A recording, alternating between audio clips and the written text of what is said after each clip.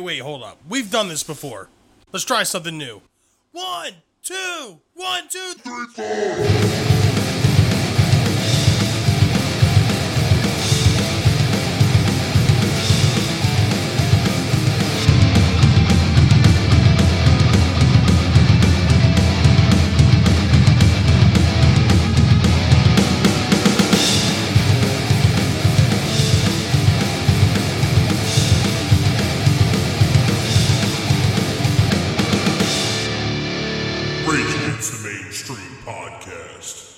Welcome to Rage Against the Mainstream, your full spectrum source for all things music, insight, and opinion. Today's date is October 5th, 2020.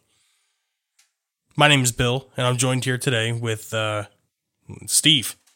Yeah, Steve. And only Steve. Yep. Where's Connor at this week? He said he actually had to travel to Wisconsin. Okay. He was making a sandwich, ran out of cheese.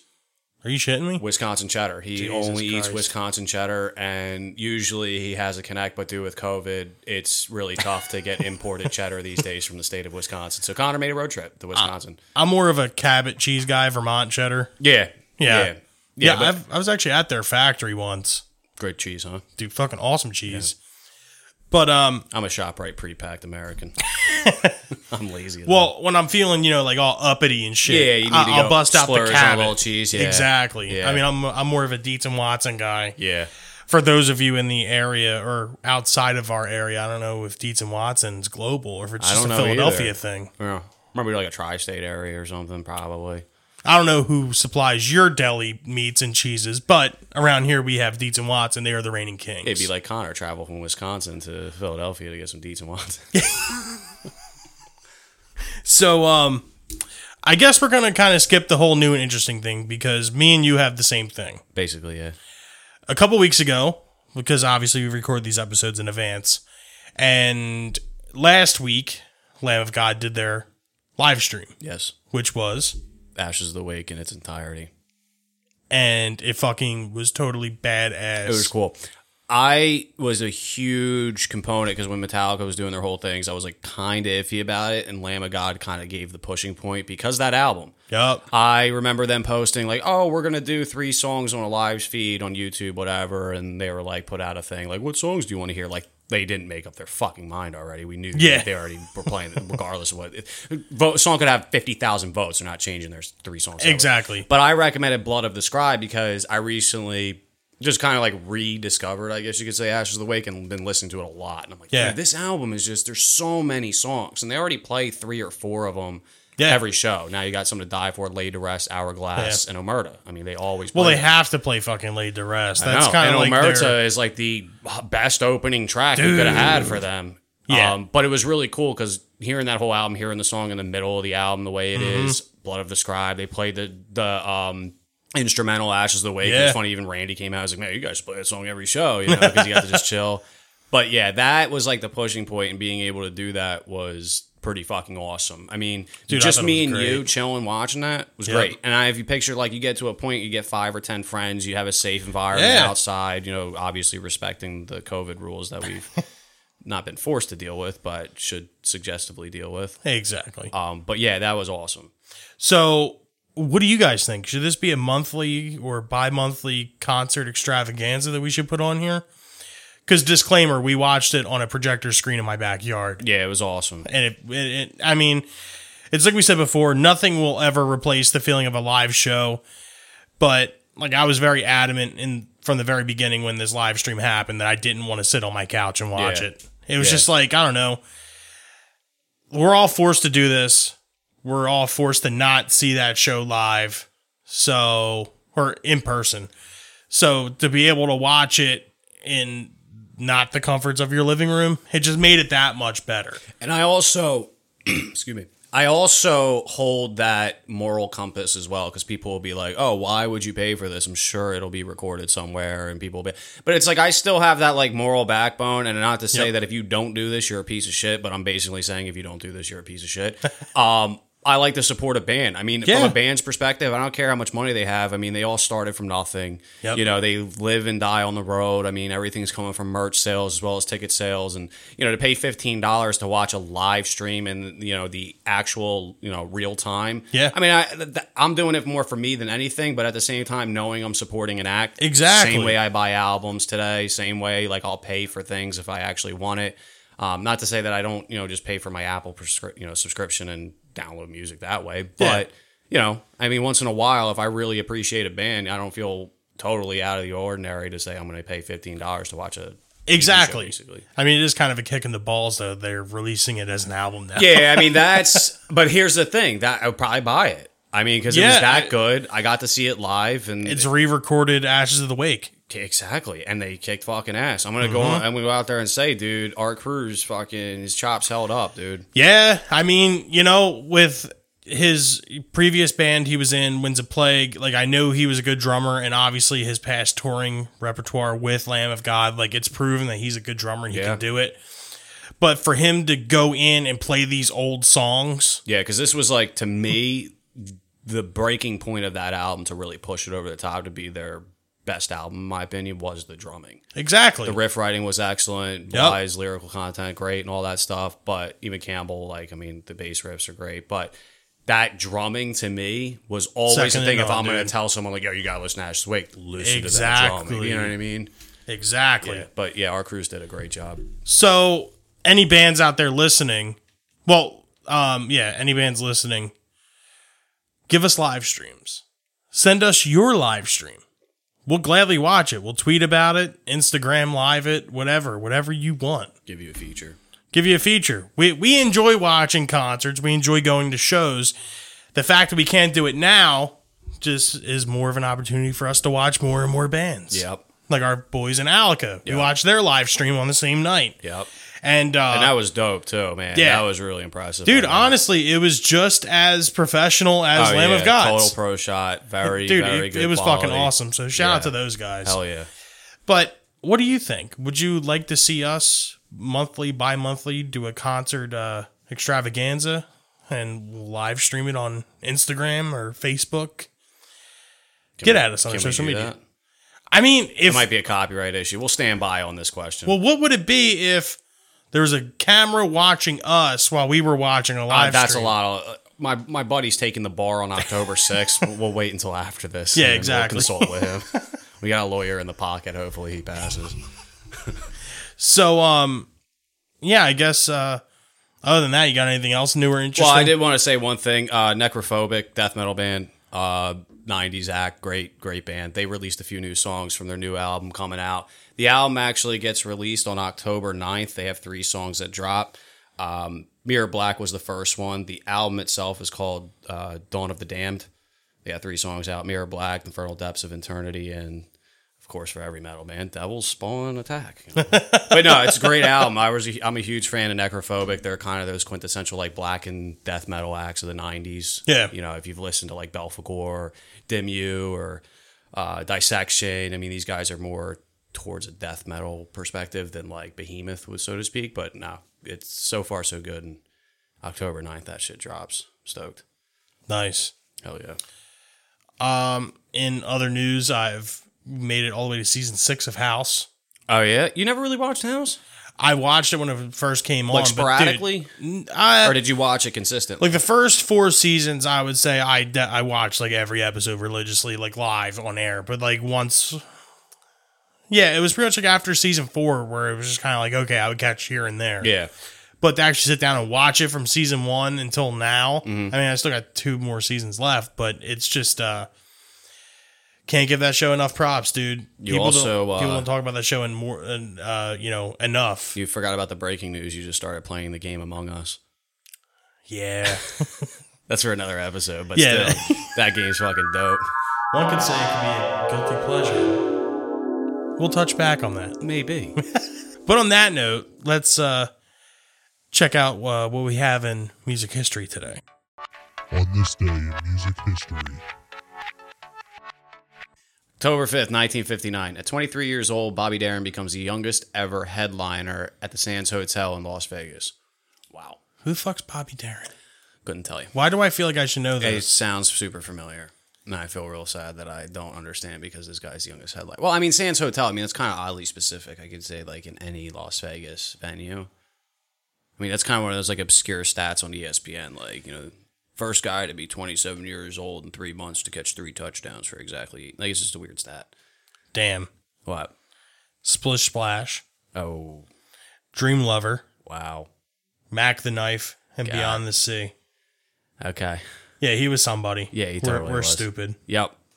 We'll take that one on the chin. It kind of sucks that Connor's not here because he would be the guy to be like, You Come know on, dude. fucking Bobby Darren. Yeah, that's why Come we on, dude, have fucking Splish Splash. That's what I'm saying. We have the uniqueness to know that two of us will eventually be a weak link at some point, but we always have a third guy, and right now we're fucking driving with 3 wheels. yeah. That's basically how it is. In 1973, Elton John releases Goodbye Yellow Brick Road, his most successful studio album. Now that I know.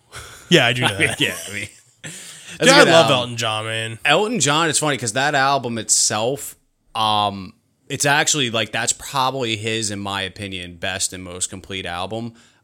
Because Elton John overall, there's just so many good songs sporadically through his discography that he's not a greatest hits act because of the fact that some of his albums are like just not totally full. Yeah. But he is because there's so many good songs and so many different albums that like when Exactly. you listen to them together, like that's how I want to hear Elton John. Dude, he's just one of those like undeniable fucking dudes. Hit machine. Like he's Elton John. Hit machine, yeah.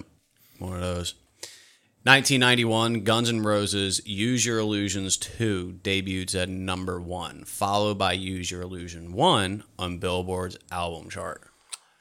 How do you feel about the Use Your Illusions Not albums? a fan. Really? Really not a You fan. don't like them at all? I enjoy them, but if I put You them wouldn't up put to them like against GNR Appetite. Lies or Appetite, Yeah. I mean, I'll take it over Chinese Democracy. Well, that's a no-brainer. Yeah, I mean, I'd probably even take it over Spaghetti Incident too, because that was a real blunder of covers, to be honest. You know what's funny? I heard, what was it? Maybe it was like Behind the Music or something. Somebody was talking about the Spaghetti Incident, their cover of Rolling Stones, Yes. and they're like, "This is what a band that's ready to break up sounds like." Oh God, that's brutal. I forget who said it. It was somebody in music. And it might have been like the editor for Rolling Stone or something because he's always on those shows. But he's like, when I heard this is what a band that's ready to break up sounds like. I was like, damn. They really butchered a lot of songs on there. Dude, it sucks because they were, and I don't know if, I mean, I can't really say they still are an incredible band. All right, Like, well, they were one of a Appetite- kind, dude. Appetite's undeniable. GNR Lies, the front half with fucking Live Like a Suicide is pretty much it. Yup. And then, the acoustic songs. It's just, they're both really good albums. Yeah, and, you can't take it from them, dude. At the Yeah. point in time where they came out, they were completely new. Yeah. Like, nothing like that existed anywhere. Yeah. I mean, I would go out on a limb here and say that they were kind of like the 80s version of the Rolling Stones. Basically. I mean, they were kind of the Stones, but heavier. Basically, yeah. And, everyone knows how we feel about Slash and various other members of Guns N' Roses, but you can't take it from them. Those albums are fucking incredible. Yeah, I mean, you get so many bands out there that'll put out like 1 or 2 decent albums and kind of fall off the face of the earth. And, I mean, Guns N' Roses is just a staple in rock and roll at the end of the day. Yeah, absolutely. Absolute staple. 1997. Garth Brooks fans snap up more than 139,000 tickets in less than 4 hours, selling out 8 shows at Chicago's Rosemount Horizon. Dude, this was like in the middle of fucking Country-a-Palooza. I know.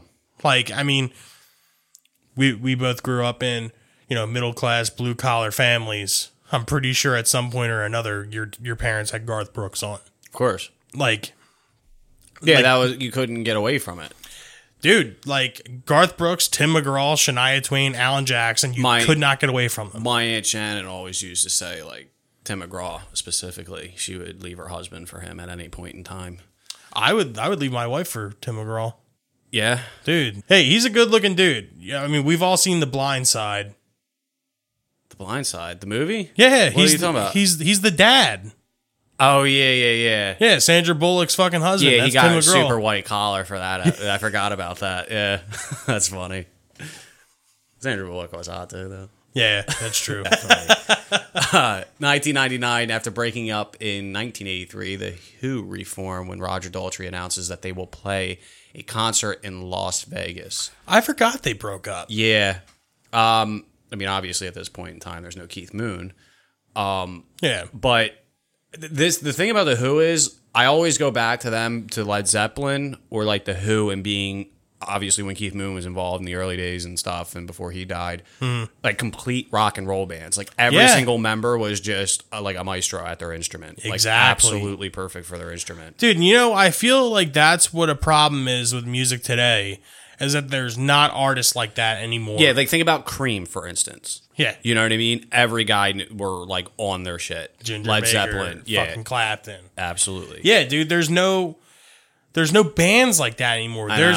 I mean, I'm pretty sure we talked about this at one point or another. There is no like guitar hero, quote unquote, anymore. Like there isn't any. The only band, and I hate to bring them up, and it kind of sucks because Maynard is just the way he is, but Tool's one of those bands where every single one of those guys could just do an instrumental act and probably be okay, and sound great. I saw something fucked up the other day. They were saying like Billie Eilish could be the next guitar hero because she has a signature ukulele through Fender. I saw it too, man. And dude, it's funny. They actually showed bullshit. Price points for that ukulele specific and how much it costs compared to the Billie Eilish version, which is exactly the same, obviously, with her outer trademark, and it's like an extra $200 just to buy her version. For a fucking ukulele. That's just marketing, dude. That's bullshit. And I don't like to hate on artists that I'm not a fan of because I'm totally subjective to say, okay, you like it, that is what it is. But then there comes a point in time where you just like, what are you listening to music for? Do you actually appreciate the art, or are you just like, it gets stuck in your head? Well, dude, I've watched videos of her actually singing like for real. Yeah. She's an incredible singer. Of course. Like, but it's just that Billie Eilish persona that kind of fucks everything up. It takes more on an identity of beyond the music and using this as like a personality now. Like, you know what I mean? It's very weird.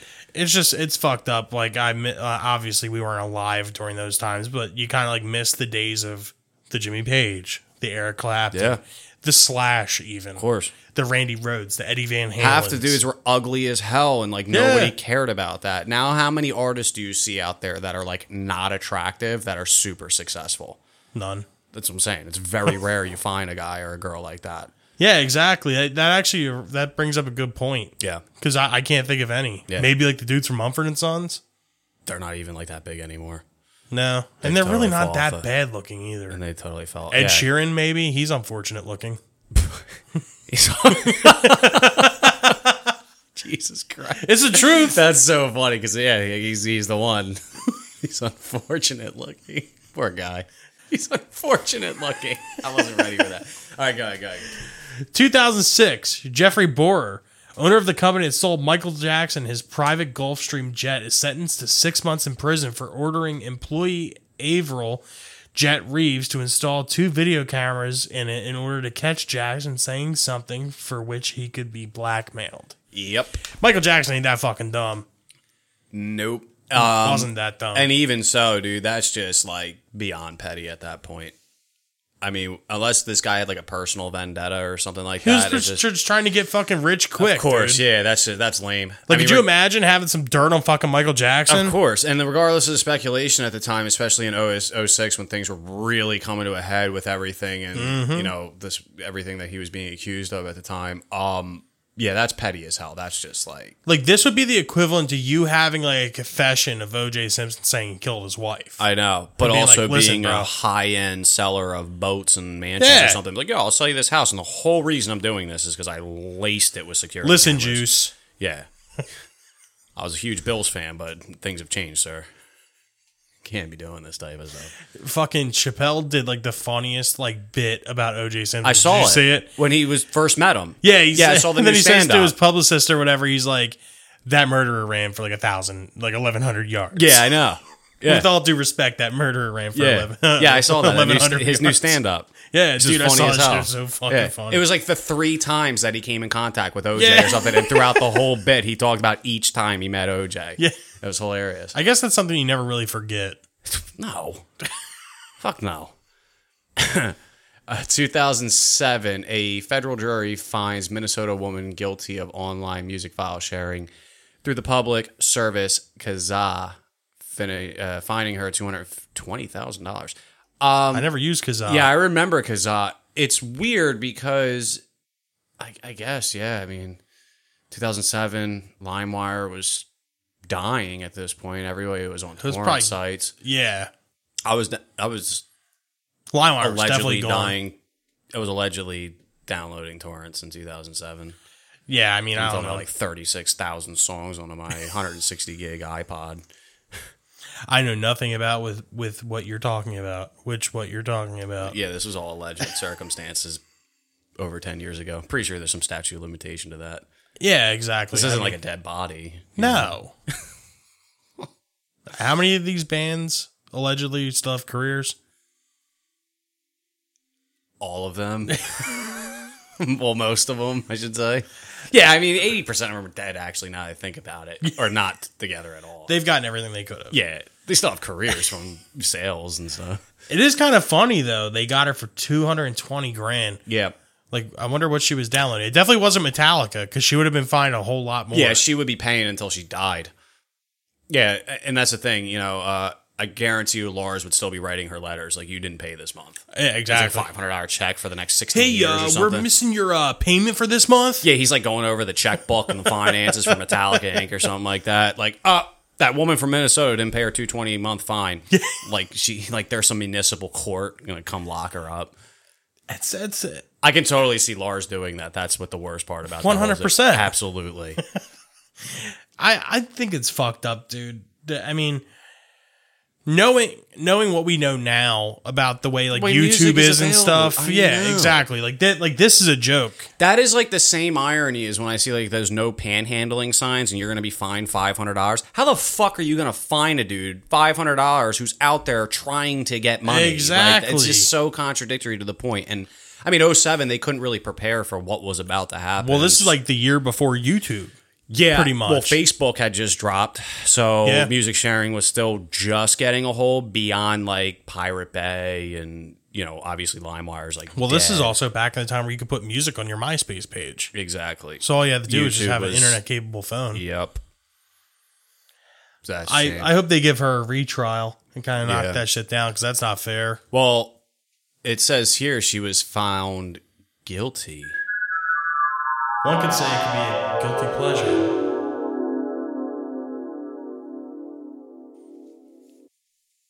I wonder if she downloaded Hawthorne Heights. Interesting. Considering guilty pleasures like we talked about earlier. Yeah. Or at least I thought about earlier. Did you hear that? Yeah, I remember that. Okay. This topic this week, stuff, you know, I think we're kind of open books with a lot of things. Basically, this is what the precedence of like how I could dissolve this topic, I guess.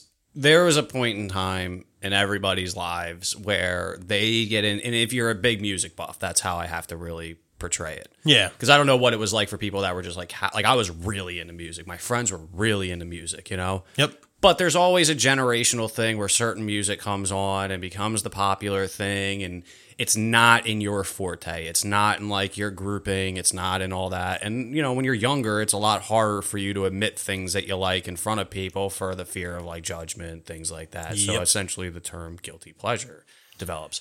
Yeah, nowadays, I really don't care. I mean, obviously, if someone's in my car that's like not a fan of certain shit, I'll try to find something to listen to that we might both like. Yeah. Or I'll be a dick and just listen to something I like personally, and you just kind of have to like, wow, that's cool, or dude, what is this? And I have to explain. Well, speaking of, you know, like trying to keep it, you know, under wraps, like Connor still doesn't know that I'm a giant fan of Pete Townshend's solo career. Really? Yeah. Yeah. We're keeping that from him. And it's funny because, again, that's the thing about it. There's a lot of bands out there that nowadays I'll just be like, I fucking like this. And I have to deal with the heat.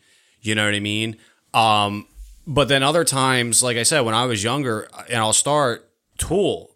Huge fan of Tool. It's obvious on this show. Yeah. I mean, it's obvious with everybody I talk to. Wait, you like Tool? I know, right? Get the fuck out of here. So weird. But there was a time, dude, all my friends hated Tool. From the ages, I want to say, of like 12 till about 19.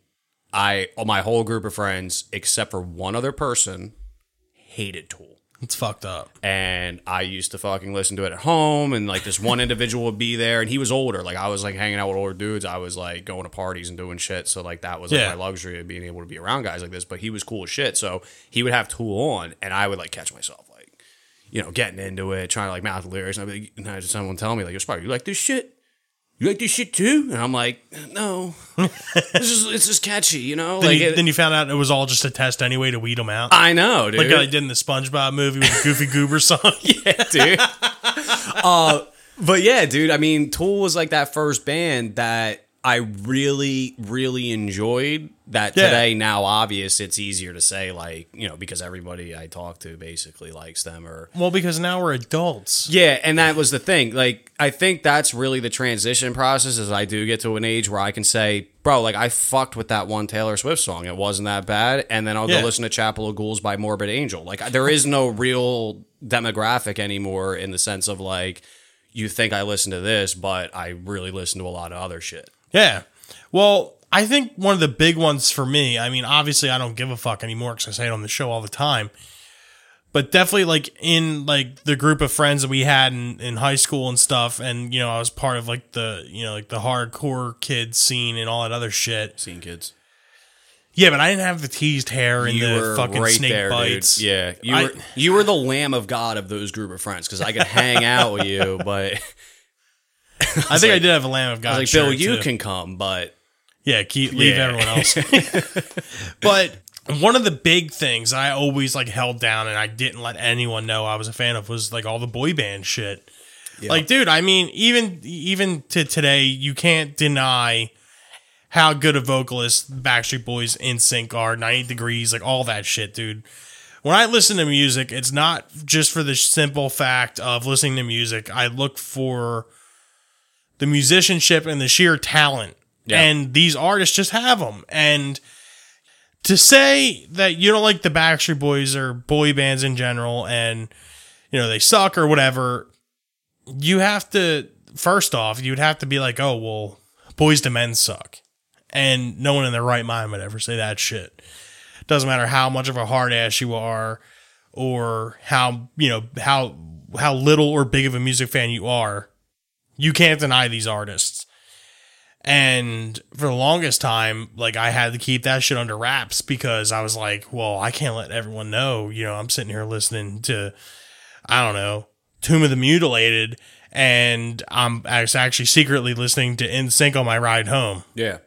Well, the thing about that is, too, like you said, you'll listen to, like, Sincere Talent and stuff like that. A lot of my guilty pleasures come kind of from, like, the opposite of if it sounds good, if it sticks in my head, and if it has a beat and it keeps me, like, involved, I'll fucking listen to it. Because the big thing about us growing up was that 2000s emo scene. Yep. Like, that was literally the mass wave of music that you see for, like, mumble rap today, like the Billie Eilish, like, crowd, and everything that you see happening with this spread of, like, newer music that's kind of taking a hold on the culture. And that 2000s emo scene, I was, like, really just getting into music at that point. And at that point, like, I was, like, just heard Death for the first time. Like, wasn't really into death metal. Yeah. You know, Cannibal Corpse was, like, too overbearing at the point in time. Because when you're going from, like, listening to my dad's Led Zeppelin 2 album to, you know, Skull Full of Maggots, it was, like, a real hard transition for a period. Exactly. But it does grow on you. But at that time as well, like, dude, Ohio for Lovers comes out. And, like, the lyrics are super, like, dark and depressing. And, like, to be that type of person, you were like nowadays with people with like, you know, how they're bipolar and like really want to express their mental illness, like you would get beat up for shit like that back then. Like that was like something you got made fun of for. So to like the emo music was almost like just as rebellious as listening to like punk rock in the 80s for a period of time. Yep. And then it got big. Then it got huge. And then that's where it sucked because like now it's like there's already this culture, there's already this scene, and for the longest time, like it was hard to listen to The Used. It was hard to listen to Hawthorne Heights. You know, it was hard to listen to like Taking Back Sunday and Brand New. And you know what's kind of funny is you can put all of them into one label and they're not even like emo bands. The one thing they all have in common is they were all on Victory Records. Pretty much, yeah. Like Victory Records, they were well ahead of their time with that shit. Yeah. Like they literally had like the epicenter for these emo post-hardcore bands. Yeah. it's unfortunate now they're like, they got subdivided and now they're owned by like Universal and shit. And like Victory Records is gone. But I definitely understand what you're saying with all those Victory bands. I mean, because even to this day, I'm still listening to fucking If Only You Were Lonely. Bro, and, Deja Entendu by Brand New is an awesome album. Yeah. You know? But Dude. here's the biggest thing is, though, is because I'll talk to like purist people where they like specifically like Jimmy Page and like Jimi Hendrix and like real classical talented musicians. But to listen to those albums, like I'm not listening to them for the same reason. You know? Like I still appreciate my level of art. And that's where it's like I talk back to like the Billie Eilish crowd. Like if you're listening to it and you enjoy it, more power to you. Exactly. But how do you develop beyond that? You know, you're using that as the example of what music is. I'll never go out there and sit there and put, you know, someone like a Billie Eilish or even like I'm talking about with Taking Back Sunday and stuff and put them on a pedestal of like, oh, they're right next to Led Zeppelin. Exactly. You know, just because they're my fan base, that's what I like. So basically, it's just to say that, you know, I'll enjoy a certain type of music, you know, what people might not deem popular or even too popular. You know, like totally like mainstream radio friendly, just music. But at the same time, like for me to say that I like that, like sometimes people use that to take away from you. Like, oh, you don't know good music. Like that's not even what it's about, dude. It's catchy. You know, it's funny too because, you know, even to this day, I still listen to those bands. I still listen to Hawthorne Heights. I still listen to Taking Back Sunday. Oh, yeah. I still listen to Atreyu. Dude, that was another big one. Like, it was fucking super uncool to like Atreyu. Oh, yeah. It still kind of is to an extent. That's almost like if you're a punk fan to listen to like Rise Against was like almost. Yeah. And, you know, even to even a higher extent, like it's almost like uncool to be like, I'm a Misfits fan. Yeah. It's like the cliche band. Yeah. Like even to be like even for instance, like, oh, I like Cannibal Corpse.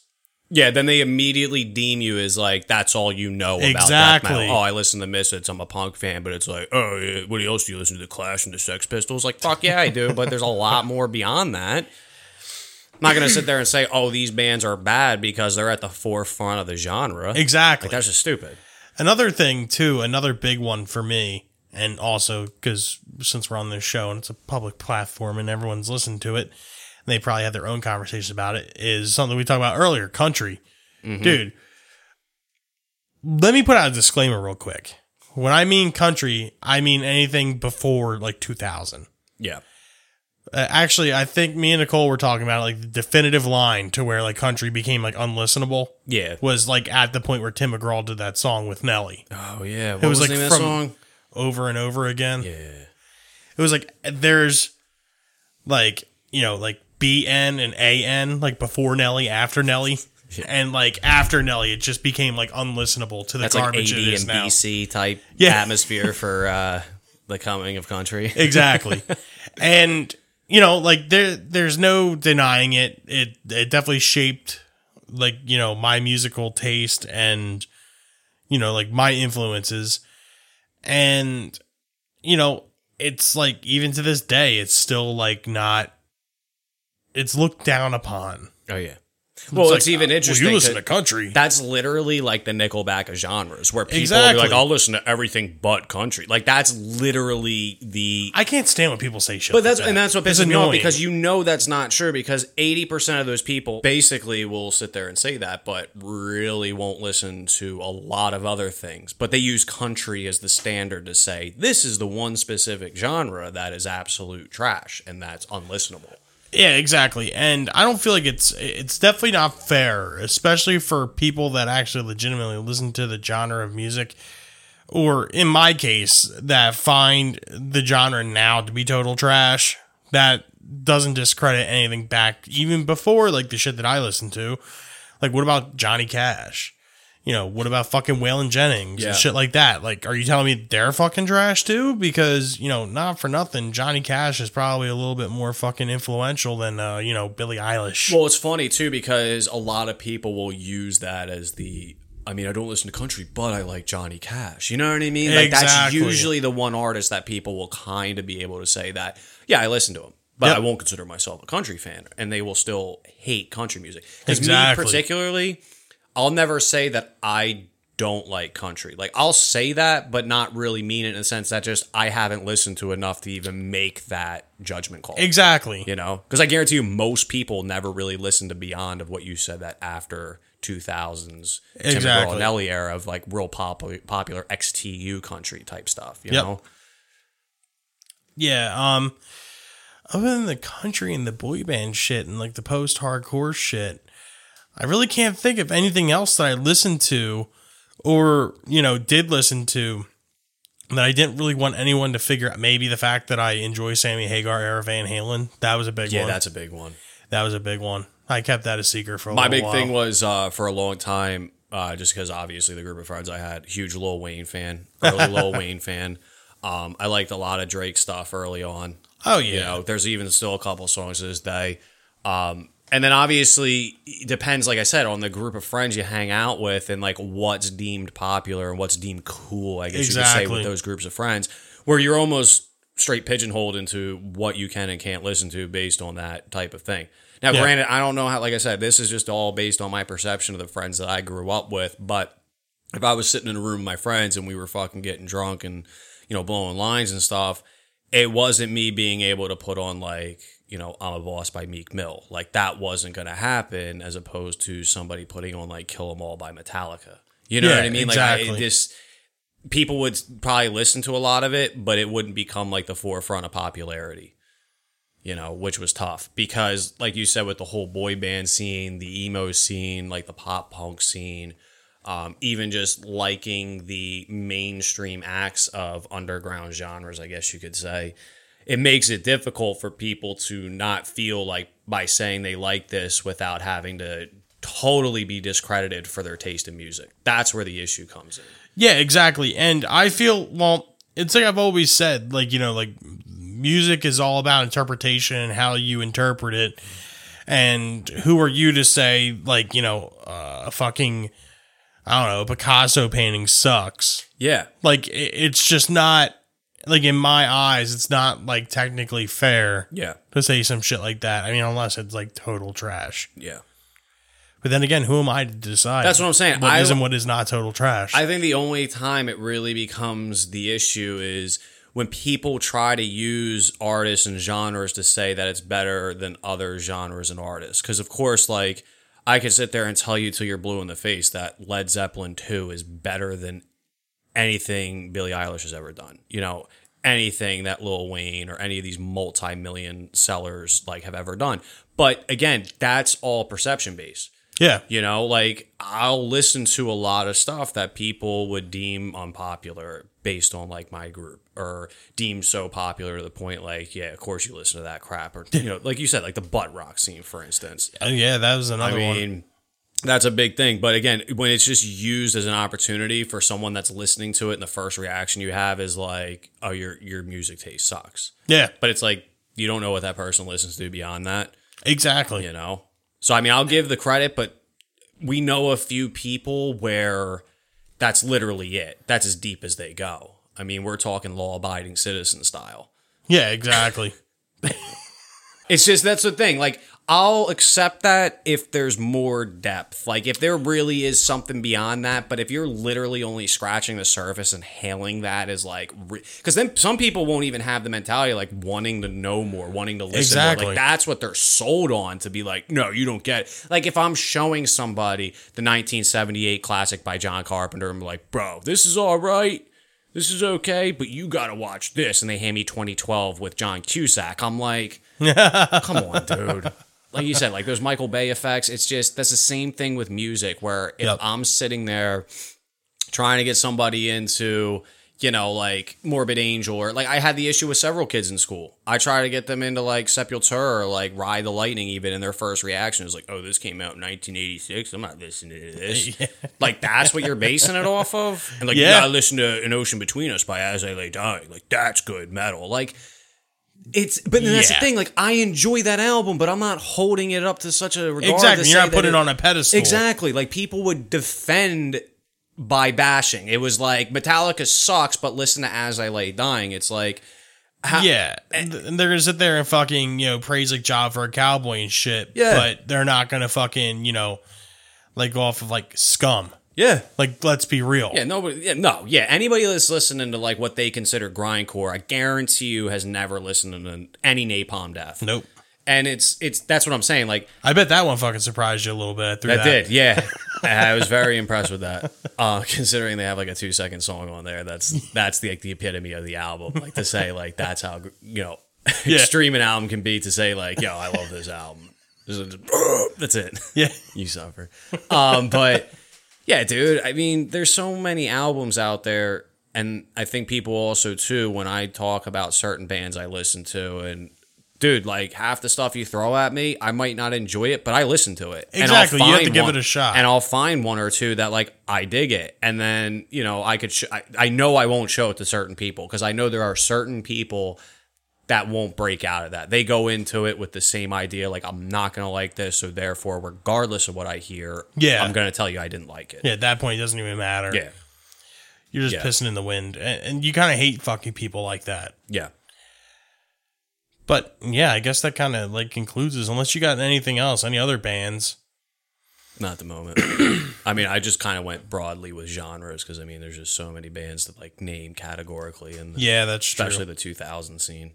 Mm-hmm. Yeah, there's so many goddamn bands. So, do you have a guilty pleasure band or genre or era of music that, you kind of hope that you weren't the only one that liked it and we didn't bring it up?